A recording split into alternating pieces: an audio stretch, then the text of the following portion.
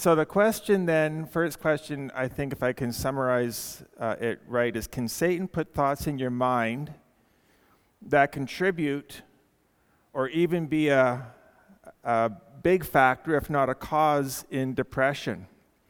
In other words, what role does the fact that we have a very real spiritual enemy play in depression? And first of all, I'm thankful for the question, as it is something I maybe didn't address clearly, if at all, in the course. And it's easy to neglect something when you're making new material, so I'm thankful for that. And then I thought, well, why didn't I really address this idea? Why wasn't it at the forefront of my mind? I mean, isn't it obvious? Well, then I looked back through my resources that I've looked at, Christian resources on depression and mental health, and I found that none of them really address the issue. Even Martin Lloyd-Jones in Spiritual Depression only deals with the issue directly in the odd paragraph here or there. And you would think that it would be an entire chapter in his book. Now, he did have a few sermons on spiritual warfare and spiritual depression online, which you can find, but it's not apparent in his book on spiritual depression. So I thought, then why might this be, then, if it seems to be missing in maybe a lot of the literature I've read? Well, I would submit that for many of these writers, they assume that we have an adversary that we all have to deal with as Christians. And even if we are not diagnosed with a mental illness, we all deal with Satan and his influences and his minions. It is a common experience, and many Christians deal with it as a factor in their regular Christian life, but they're not undone by it, like someone who would be undone by a deep and long depression. And when David Murray has a title, Christians Get Depressed Too, the assumption is that even healthy Christians get depressed. So remember, we are dealing with things beyond common experience. But nevertheless, it's an important question to ask. What role does Satan play in depression, possibly? And so how do we make sense of Satan and his relation to depression? Well, there's a few things. Number one, we need to realize that we are all in a spiritual battle. And one of the reasons we have many down and dour and defeated Christians is because they don't realize we are actually in a battle. They think that when they become a Christian, everything will be good and happy and joyful. But they don't have the idea that this Christian life is a fight that we are all in. And yet there are many that do realize this and who do have a strong faith and are praying and fighting, but still get depressed. So this is one of those areas that we need to take stock of in assessing our overall spiritual health. And it is certainly maybe a factor, but it can't be the answer, and certainly not the answer for everybody. But it is still, nevertheless, something we need to realize. We also need to realize that while we are in a battle with Satan and his minions, it is not the battle that is characterized by many charismatic churches. Satan is not on par with Jesus or God, locked in a battle where we don't really know who will win, but we hope God does. This is a worldly view of sin and evil and the stuff of fantasy. In reality, Satan is no match for God. Satan was cast out of heaven and, through Christ's death, has been bound even on earth. The demons who encountered Christ cowered in fear just by his mere presence. Satan is an influence only as he is permitted by God to be an influence. He is a dog on a leash. It's another thing we need to realize, that he's not on par with God. It's not that we're crossing our fingers and hoping God wins, but he has been defeated. That's why Christ came, and his work on the cross did that work. But then number 3, can Satan influence our thoughts? Can he put thoughts in our mind? And John Piper wrote something helpful here, I think. John Piper, in a transcript of an interview, said, does Satan actually put thoughts in our mind? Well, here's John 13:2. During supper, that is, during the Last Supper, the devil had already put into the heart of Judas Iscariot, Simon's son, to betray him. The thought, the intention, the desire was there in Judas. Satan, John says, put it there. All Satan had to do was intensify and direct Judas's own sinfulness. And that is true with us as well.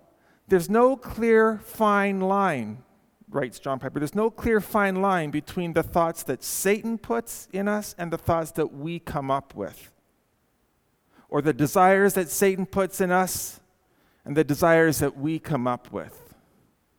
We don't know exactly how. It's these how questions that baffle us, isn't it? He writes. We don't know exactly how Satan interacts with our own sinful nature to do his ugly work.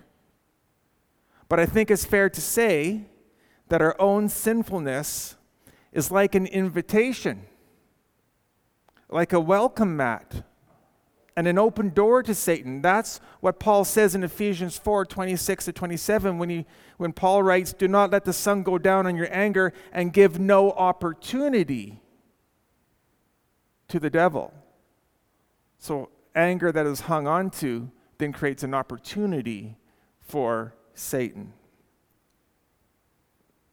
So yes, Satan can influence the desires and the thoughts of a person. Number 4, it's important to realize that Satan can be resisted. Ephesians 6:11 and 13, if I put those two together, says, put on the whole armor of God, that you may be able to stand against the schemes of the devil. You can stand. Take up the whole armor of God, that you may be able to withstand in the evil day, and having done all, to stand firm. So you can resist Satan. In James 4:7, it says, submit yourselves therefore to God. Resist the devil, and he will flee from you. What does James say? He will flee from you. He will not be ripped away from you. No, Satan goes of his own accord. He's anxious to get away. He flees from you. Satan is a coward in the face of a healthy, spirit-imbued Christian who fights his lies with truth and who is pursuing God. He doesn't have to be convinced to leave when you are a strong, healthy Christian and you're resisting him. He flees from you, we're told. So those are 4 things to keep in mind. And then the question is, how then do we make sense of depression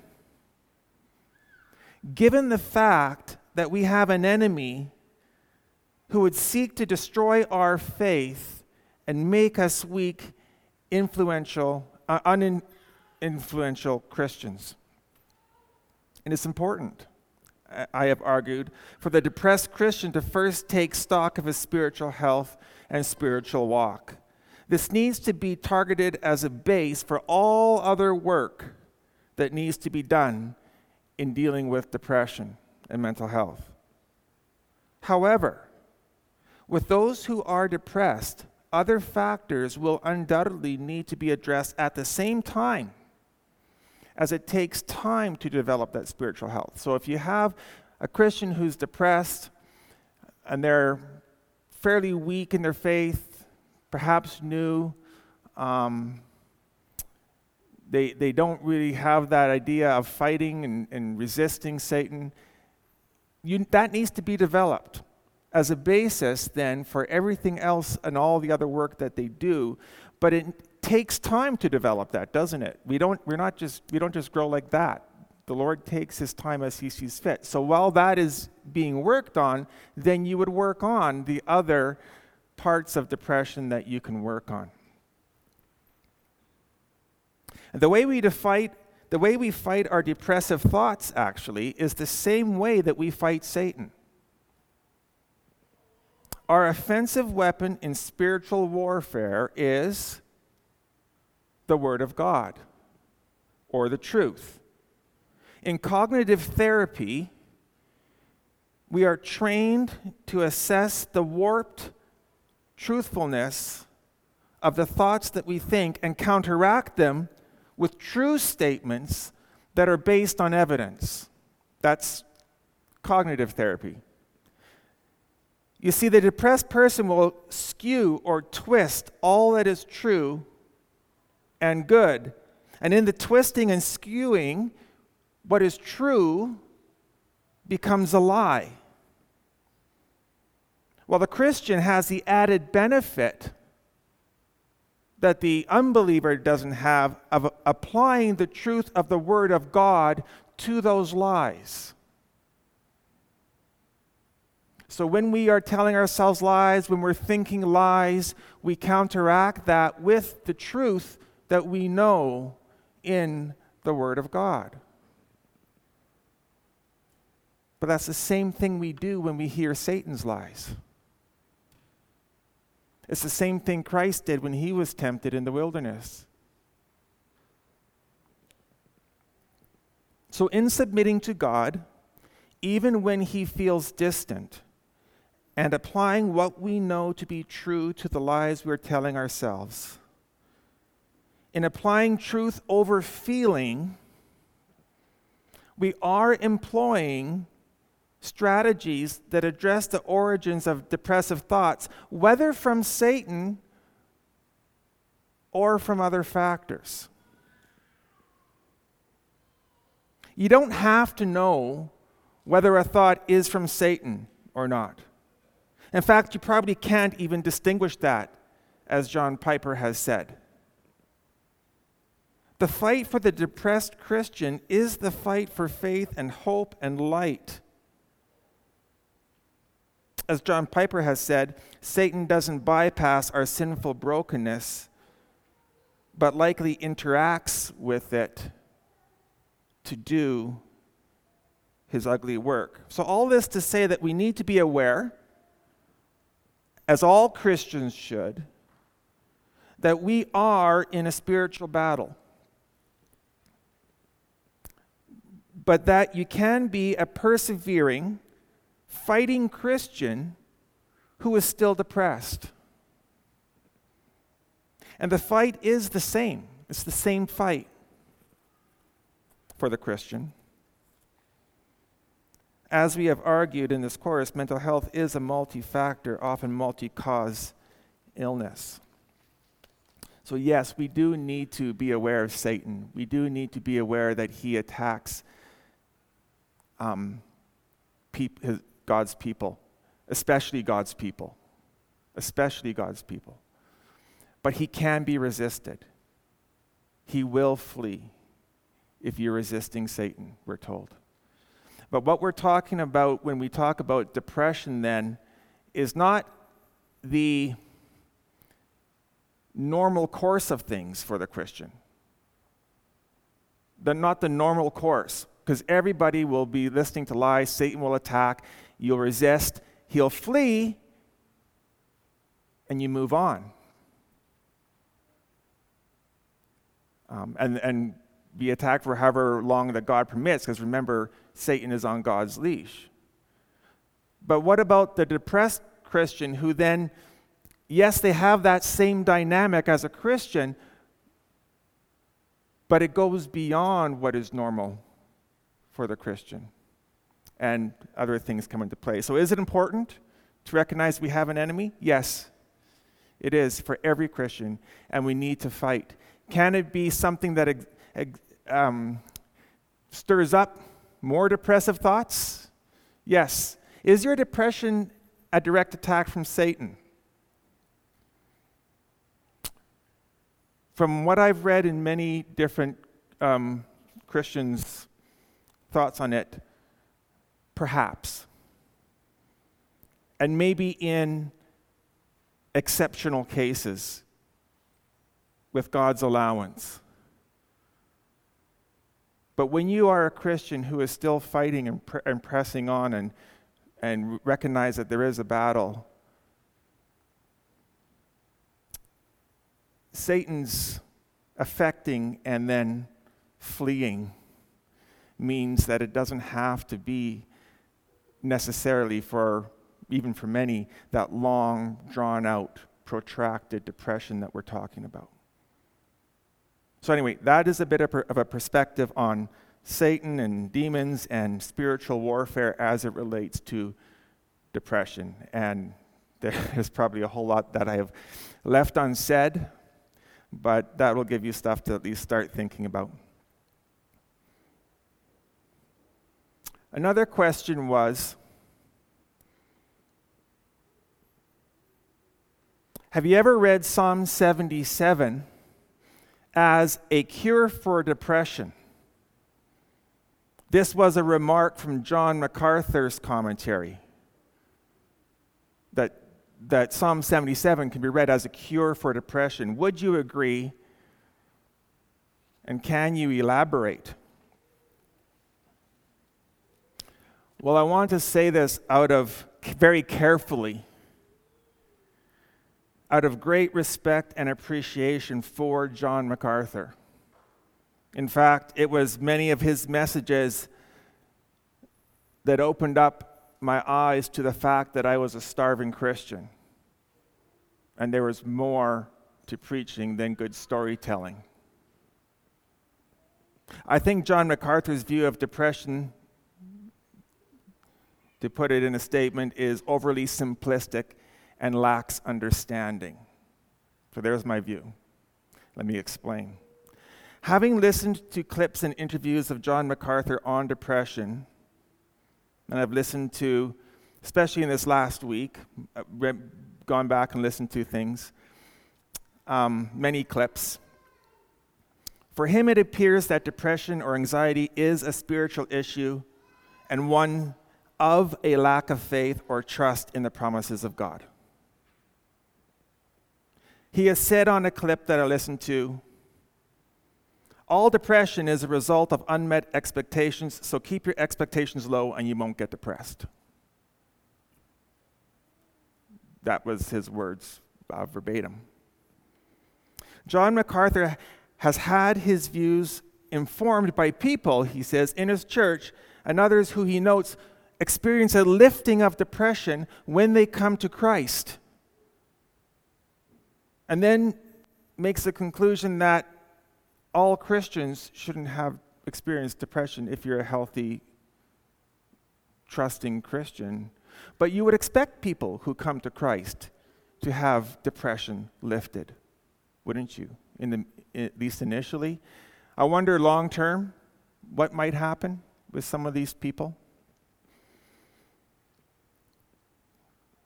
That we know for many people coming to Christ, there's this immediate joy and excitement, but then if you've been a Christian long enough, it tends to fade, and you get into the grind of being a dutiful Christian, maybe.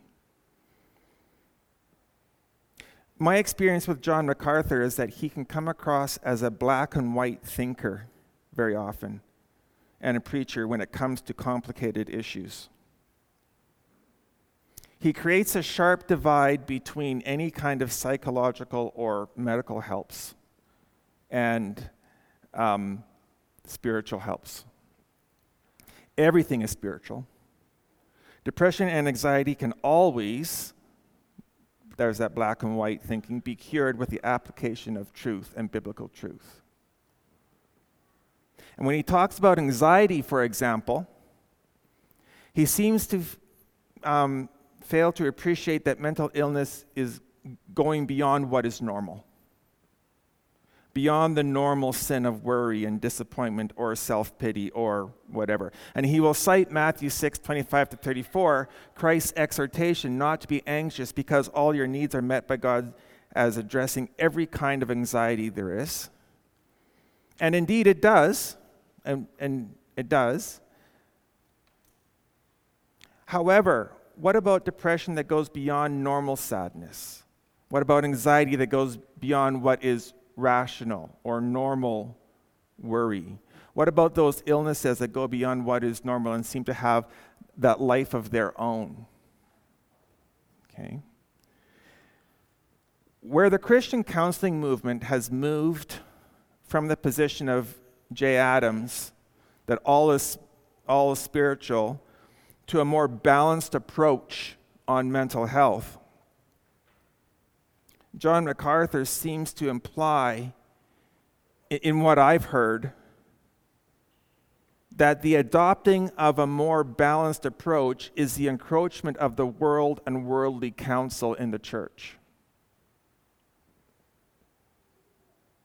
When he has been asked on an interview I heard about commenting about depressed Christians, his first words were, well, we know the answer. That's what he said. Well, we know the answer. Then he went on to say that all depression is a result of unmet expectations. So needless to say, and if you've been here listening to my course, I don't turn to John MacArthur for advice on depression, because I just don't agree with his take on it. But I say that with all respect because I think he's a great preacher. He says many really good things. I don't agree with him on everything. And that would be one area where I would say that I think it's more complicated than I think that I've heard him present it. But what about Psalm 77 then? What about that psalm? Well, it is a great psalm that highlights combating perceptions, feelings, and experience with truth. It says, will the Lord spurn forever and never again be favorable? Has his steadfast love forever ceased? Are his promises at an end for all time? Has God forgotten to be gracious? Has he in anger shut up his compassion? And the answer rhetorically is no. No, he hasn't. So the psalmist in his turmoil is reminding himself that no, God hasn't done all these things. And then he says, I will remember the deeds of the Lord. Yes, I will remember your wonders of old. I will ponder your work and meditate on your mighty deeds. So Psalm 77 is a helpful model for the depressed Christian. However, Christians who do this and try to think these ways may really struggle with depression. And as I have said in the course, I would caution someone who says, this is a cure. Here it is, here's the cure. Because in my mind, in my arguments, depression is a lot more complicated than that. And it's not the same for everyone. That's what we have to recognize. It's not the same for everyone. So you might say, well, this cured this person. Well, there will be a whole raft of other people for whom that's not the cause or the case. So I think we have to be careful. Now, the last thing wasn't so much a question as a comment that was made. Again, another sort of missing part in my course, but I think you'll see why I probably missed this. There is something to recognize as a cause alongside of postpartum depression, a uniquely female issue, which is why I probably missed it. Depression has been tied in a number of people to menstruation. Go figure. That's why I missed it. I didn't know, but I was informed. For many, the onset or pre-onset of their monthly cycle will trigger depression. It's a regular and predictable thing. And then when that time passes, the depression passes until the next onset. Many doctors, in treating this, apparently will prescribe antidepressants as a treatment. It very clearly is a very heavy biological in nature depression, isn't it? But there are females who don't want to be on antidepressants when this comes and goes, though it is regular. It is and is not pervasive. So the question that was asked of me then, given this, so how does a person then deal with the guilt, with the sin that is stirred up, and all that goes with depression in these cases if they choose not to go on antidepressants? Well, first I want to say that if you are on antidepressants as a treatment for this, that's great. You should not feel any less of a Christian or any less spiritual. It's a valid thing. After all, assuming it can last for 2 weeks or so, and then you have a bit of a window before the next one, that's not much time in between. It's pretty much a regular, constant thing. So antidepressants might really work. A biological treatment for a really clearly biological struggle.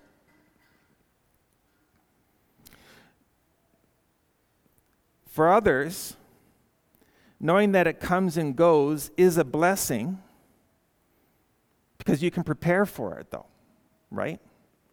You can anticipate the onset and make sure that you are busier during those times, that you have a plan to keep going, a plan for support, a plan to increase your exercise level. But knowing it will pass is hopeful, though the regularity of it is a form of suffering. Here it is a good thing to develop a healthy Christian perspective on suffering, which I talked about last week. And you keep working on developing all the healthy thought patterns and physical helps, such as exercise, that you know are the basis for good mental health, which we should all be working on, even proactively, as ways to mitigate even the severity of those times. As far as the sin that is stirred up and the guilt that maybe I could deal with the depression through antidepressants, but I'm not, so I'm inviting extra sin into my life when I could be dealing with it, I would say this. Christ's atonement on the cross for your sin is comprehensive and infinitely deep. Just like you do at any other time, you bring your sin to the cross and you repent. Your depression isn't an excuse. You still sin. It just makes it harder. But you bring it to the cross and you repent, knowing that you're forgiven. You know that Christ is aware of your circumstances, and you know that for whatever reason, He has allowed this to be something that you have to deal with. He'll never say to any of you, "Oh, that's more sin than I expected." Never. So you deal with menstrual depression like you deal with any other depression, knowing that it doesn't make you any less a child of God or rob you of any of His favor, would be my response to that question. Okay. Let's pretty much it. I do have a little bit of time left if I missed a question or if you thought of something, if you have maybe a live fire question. Yeah.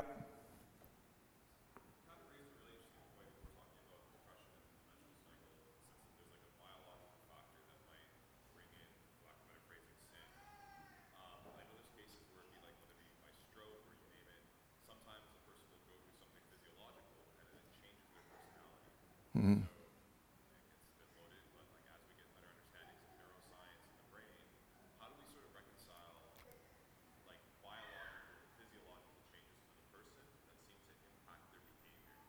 Yeah.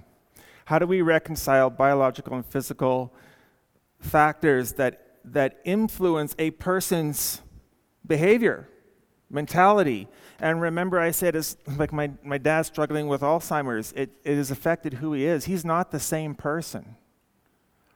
What about those physical factors?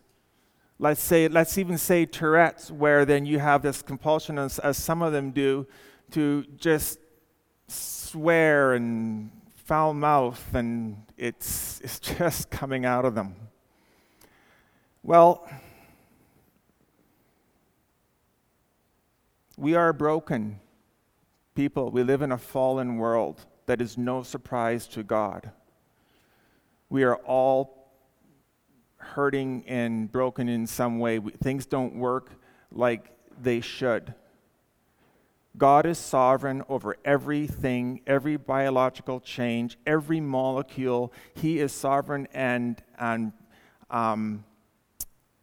determines how that all works.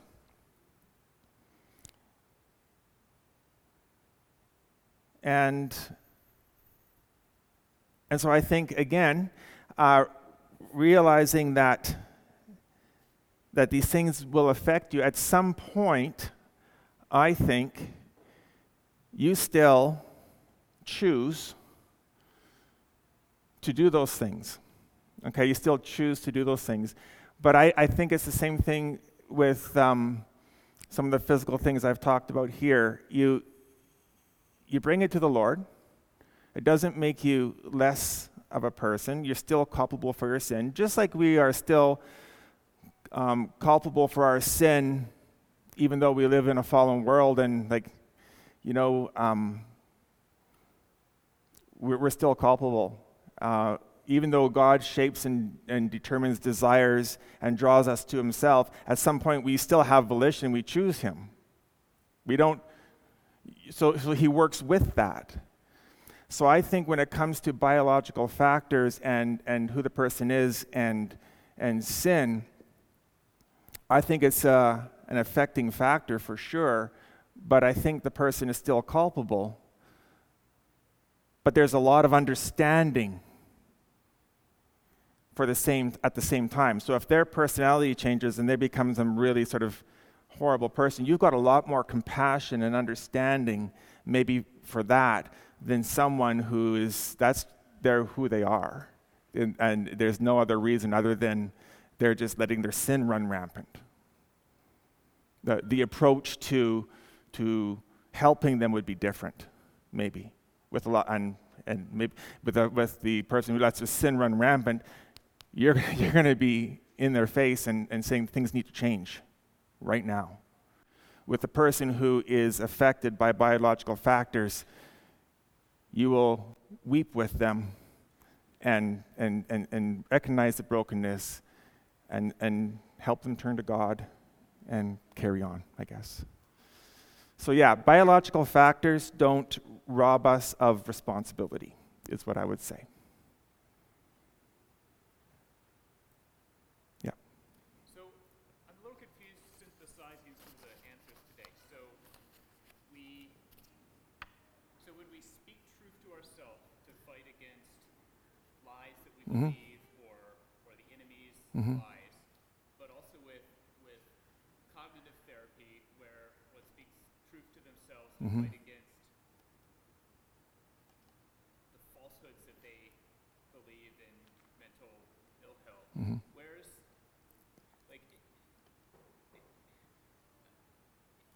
is the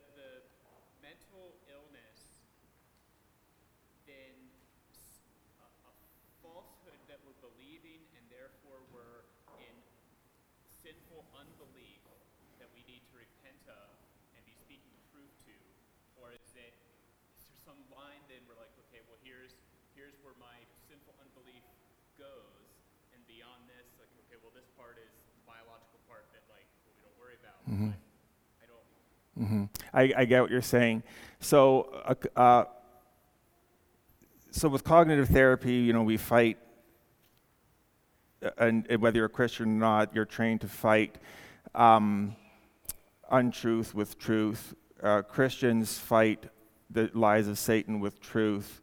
Where does that line of just sinful unbelief fall into illness and responsibility and all that kind of stuff, right? Okay. Let me step back and just really try to link again what I said with cognitive therapy in a secular sort of idea and the Christian about the mechanisms being the same. I'm not assuming that a person who is just employing regular cognitive therapy and those principles is fighting a good Christian fight, because that is purely secular. It is the idea of looking at something in the light of evidence and saying that is not a true statement. So people don't like me, let's say. And then the person who's not a Christian would say, well, I have this friend who's standing by me. I have this person who is taking me for coffee. It's not true that no one likes me. I have this evidence against it. And then you start to talk to yourself differently. Let's take that same statement, no one likes me, and look at it from a Christian perspective using these same principles. And perhaps that Satan's telling you, no one likes you, you're no good. You've lost your favor with people and God. Well, you would then apply truth that the non-believer, the unbeliever, doesn't have. So you would say, not only do I know that I have friends and that they have people, you would add this extra layer of God has promised never to forsake or leave me. It doesn't matter if the world forsakes me, I have no one, but if I have God on my side, I've got everything. So there's this extra layer then of challenging false thoughts that the unbeliever doesn't have. So I think that when I say it's the same mechanism, the mechanism of challenging false thoughts is the same. Now, where are those thoughts from yourself or from Satan? It's hard to tell. And again, I would argue, I don't know that that's important. You still fight it with truth, Christian truth. You still resist the devil. You say it could be Satan, so I'm going to resist. I'm going to resist myself and Satan, because myself is going to bring me down and send me to hell if it's, in my own flesh. Right? You're still resisting, you're still fighting. Now, where does sinful responsibility and unbelief come in? And where does that line? I've been trying to argue in this course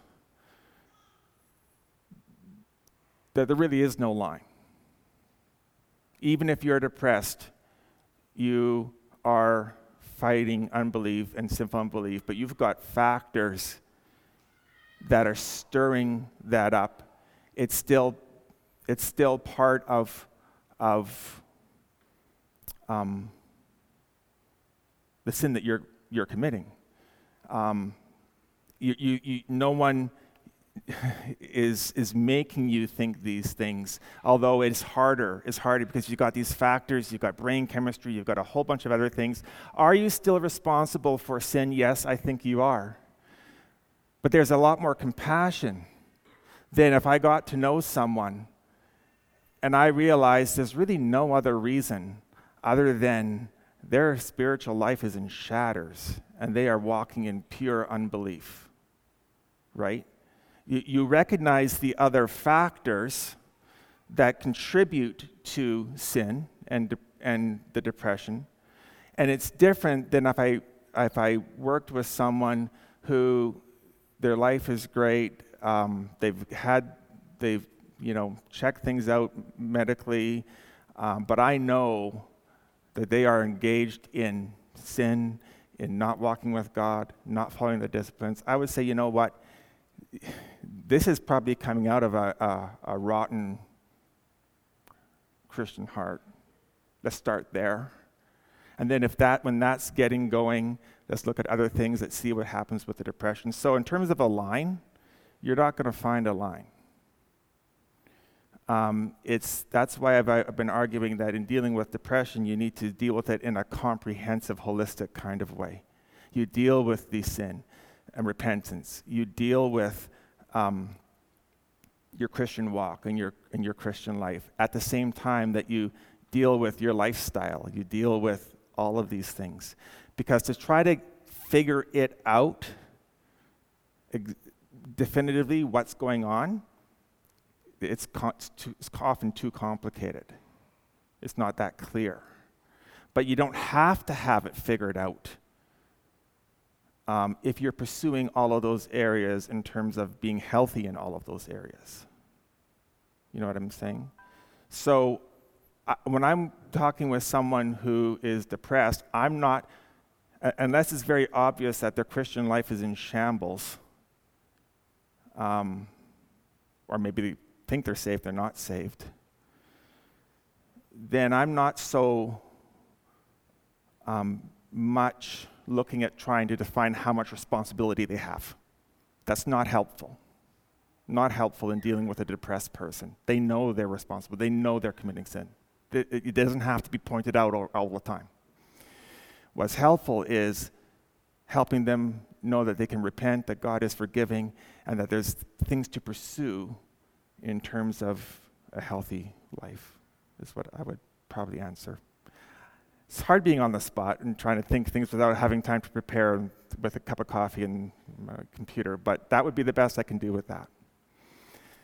Yeah.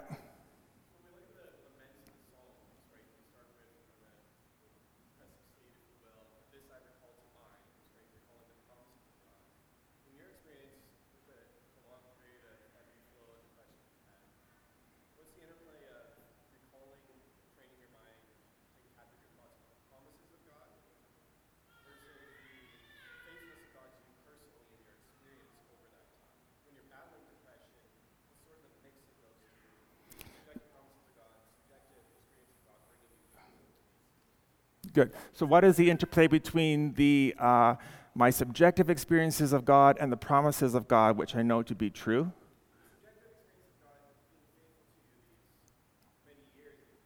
Yes. Okay. I'll try to answer that in a couple of minutes. So the person who's depressed, their subjective experience of God is often in the tank. And so, but you still know what God is promising, and it to be true. I think it's different for different people. I think that for some people, doing that work and focusing on those things can be quite a lift. In my experience with me, I don't know that I experienced the emotional lift, and my subjective experience changes so much because of focusing on those thoughts and those promises. But focusing on those promises and what God has promised and who He is objectively is the thing that keeps me going, objectively, even though I'm waiting for it to hit my heart, right? So it's the thing maybe that keeps me from throwing in the towel and saying I'm done. Because what I don't feel subjectively, I know objectively. And then, so for some people it might affect their subjective experience. It doesn't for everybody, but it is still hope. It's still that hope in the darkness. The darkness is still there, but I'm reminded of hope objectively, because that's what our hope is. Our hope is not subjective. So it is still a help, though it may not be that subjective emotional help that I'm looking for. Anyway, we do need to wrap up. I hope that helps, but again, hard being on the spot. Woo, you guys are tough. All right, let's pray and then we'll carry on. Heavenly Father, we thank you for this time. We thank you for the chance to look at so many these complicated things in mental health and the Christian and faith. And we know that you're sovereign over it all. We know, Lord, that all of our sin, whether it's committed outside of depression or from really hard to avoid factors that are almost compulsions, we know it is all forgiven, that it is no surprise to you. It doesn't affect who we are or our standing. And Lord, may it not affect our standing with other Christians in a judgmental or harsh kind of way, but let us be moved to compassion even as we all limp toward heaven. We pray this in your name. Amen.